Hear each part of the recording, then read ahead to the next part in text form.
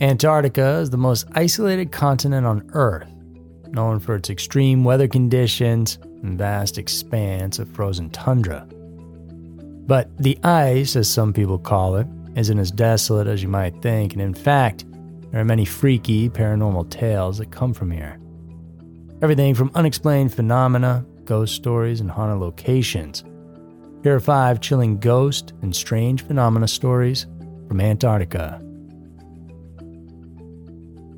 Number 5. The Ghost of Shackleton. Distinguished and knighted by the British Royal Crown, Ernest Shackleton led 3 English expeditions to the southernmost part of the world between 1901 and 1917.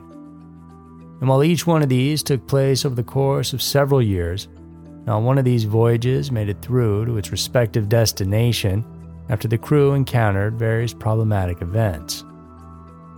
But for what it's worth, these failures just further cemented Sir Shackleton's legacy as one of the most highly respected figures during the period known as the heroic age of Antarctic exploration. And the main reason why is because despite all the perils and life-threatening situations that he and his crew faced, not one of his men died on duty under his command. One of these more unbelievable occurrences where everyone survived happened during the 1914 to 1917 Imperial Transatlantic Expedition aboard the ship named Endurance. In 1914, Endurance got stuck in a patch of ice in the Weddell Sea, where the vessel was gradually being crushed, forcing sailors to abandon it. Shackleton and his 27 men filled 3 small lifeboats and what provisions they could manage to carry. And like a testament to the ship's name, the sailors endured the extreme cold, blizzard conditions, and the frostbite. The team had to deal with the grueling labor of sometimes carrying their lifeboats by hand over ice patches. There were no radios or planes to call any emergency services to help them, and so they went through this for more than a year. Eventually, Shackleton and his men reached Elephant Island, a small strip of icy land sitting between Antarctica and South America. He then left most of the guys there, while he and a handful of crew members took one lifeboat seeking help. They waded through the darkest of winter nights and crossed 800 miles of raging sea to reach South Georgia, a remote whaling station. Upon arrival, they formed a rescue party and went back to fetch the remaining group at Elephant Island. Fast forward a century later, an English explorer, Edmund Hillary, picked up the trail that Shackleton had went through. A big admirer of his, Hillary made a name for himself as being one of the first 2 people to make it to the summit of Mount Everest back in 1953. 3 years after that, the British explorer formed a team from New Zealand to explore the South Pole, and on their way, Hillary made a stop at Shackleton's hut at Cape Royds in the Ross Sea. This hut was used by Shackleton and his crew during their expedition to Antarctica aboard the Nimrod.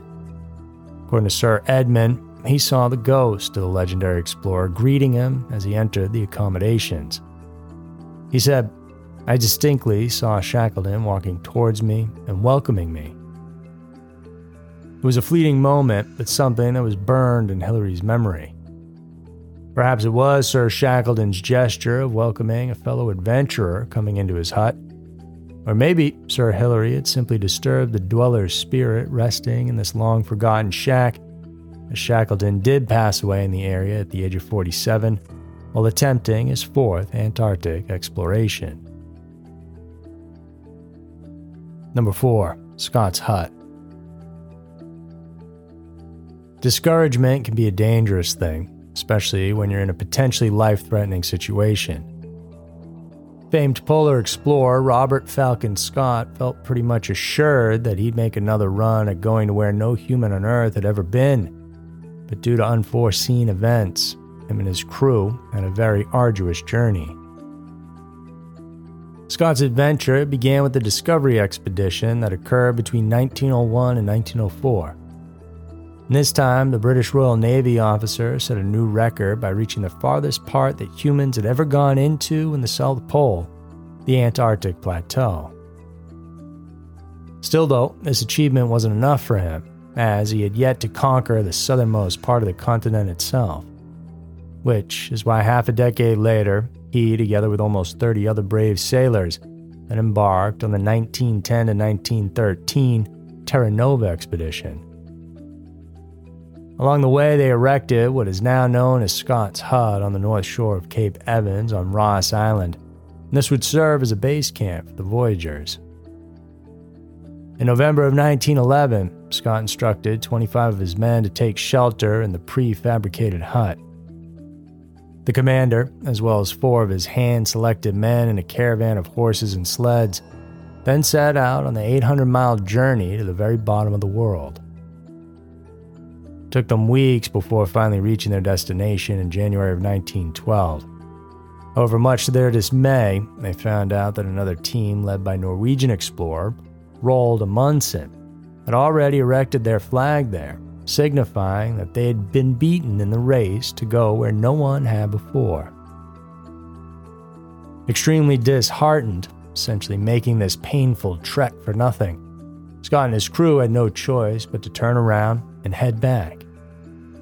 Assaulted by the feeling of failure, coupled with utter exhaustion, sickness, and freezing weather, the British polar team never made it home.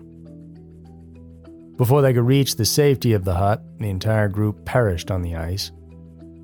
Realizing the failure of their return, the rest of the crew packed up what they could carry and headed home. The hut that Scott and his polar party desperately tried to reach was finally abandoned.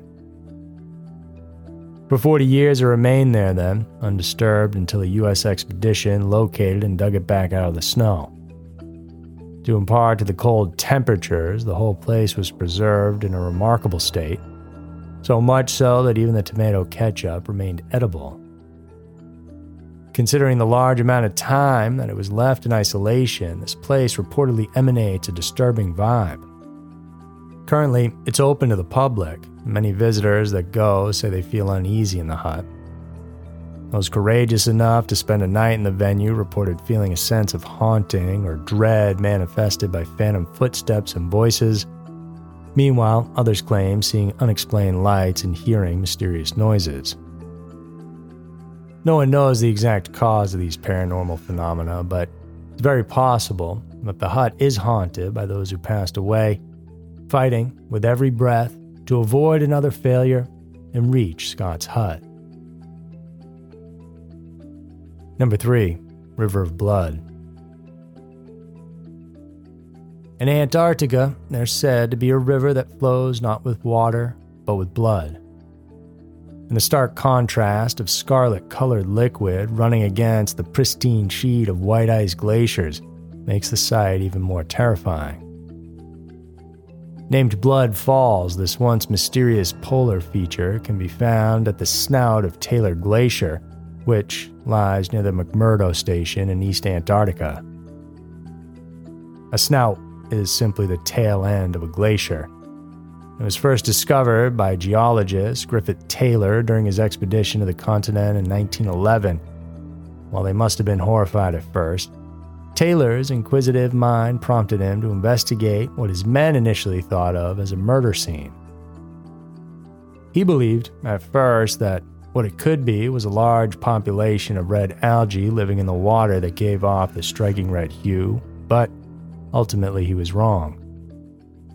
Taylor left the area and shared what he found to others, which resulted in people either not believing him or becoming very curious about Blood Falls.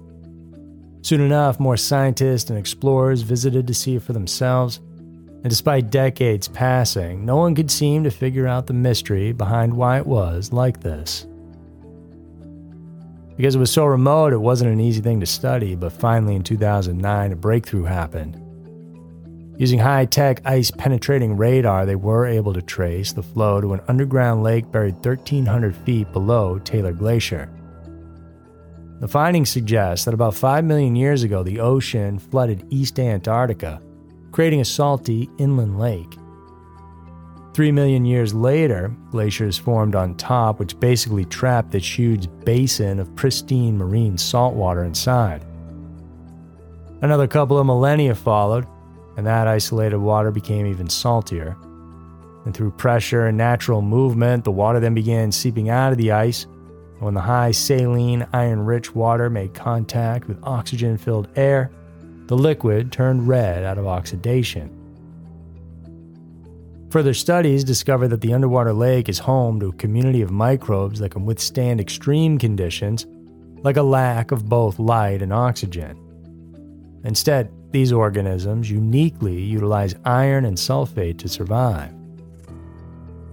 The mere existence of these entities we now call extremophiles has brought about the idea that perhaps life can thrive throughout the universe under conditions we didn't think were possible.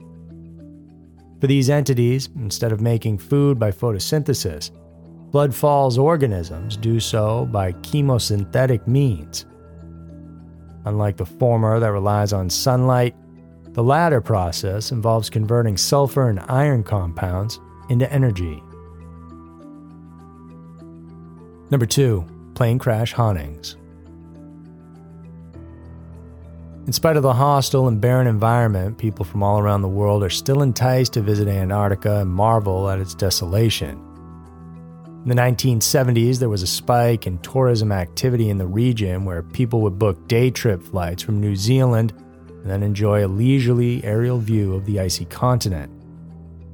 Offering such kind of services was Air New Zealand, which has been operating scheduled sightseeing flights since 1977. On November 28, 1979, Air New Zealand Flight 901 left Auckland Airport, carrying with it 237 passengers and 20 crew members. The flight was supposed to return to Auckland that evening, however, it unfortunately never made it back. Reports indicated that it was actually the first time that the pilots made such a flight on this route, but considering their extensive flight experience, they were given the green light and there shouldn't have been an issue. They were supposed to fly over McMurdo Sound, which is an American scientific base and the largest research station in Antarctica.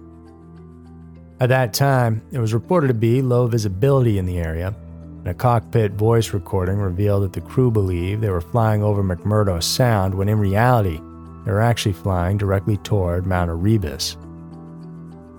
It was too late for everyone when they realized that they were in fact headed into a head-on collision with the tallest mountain in Antarctica.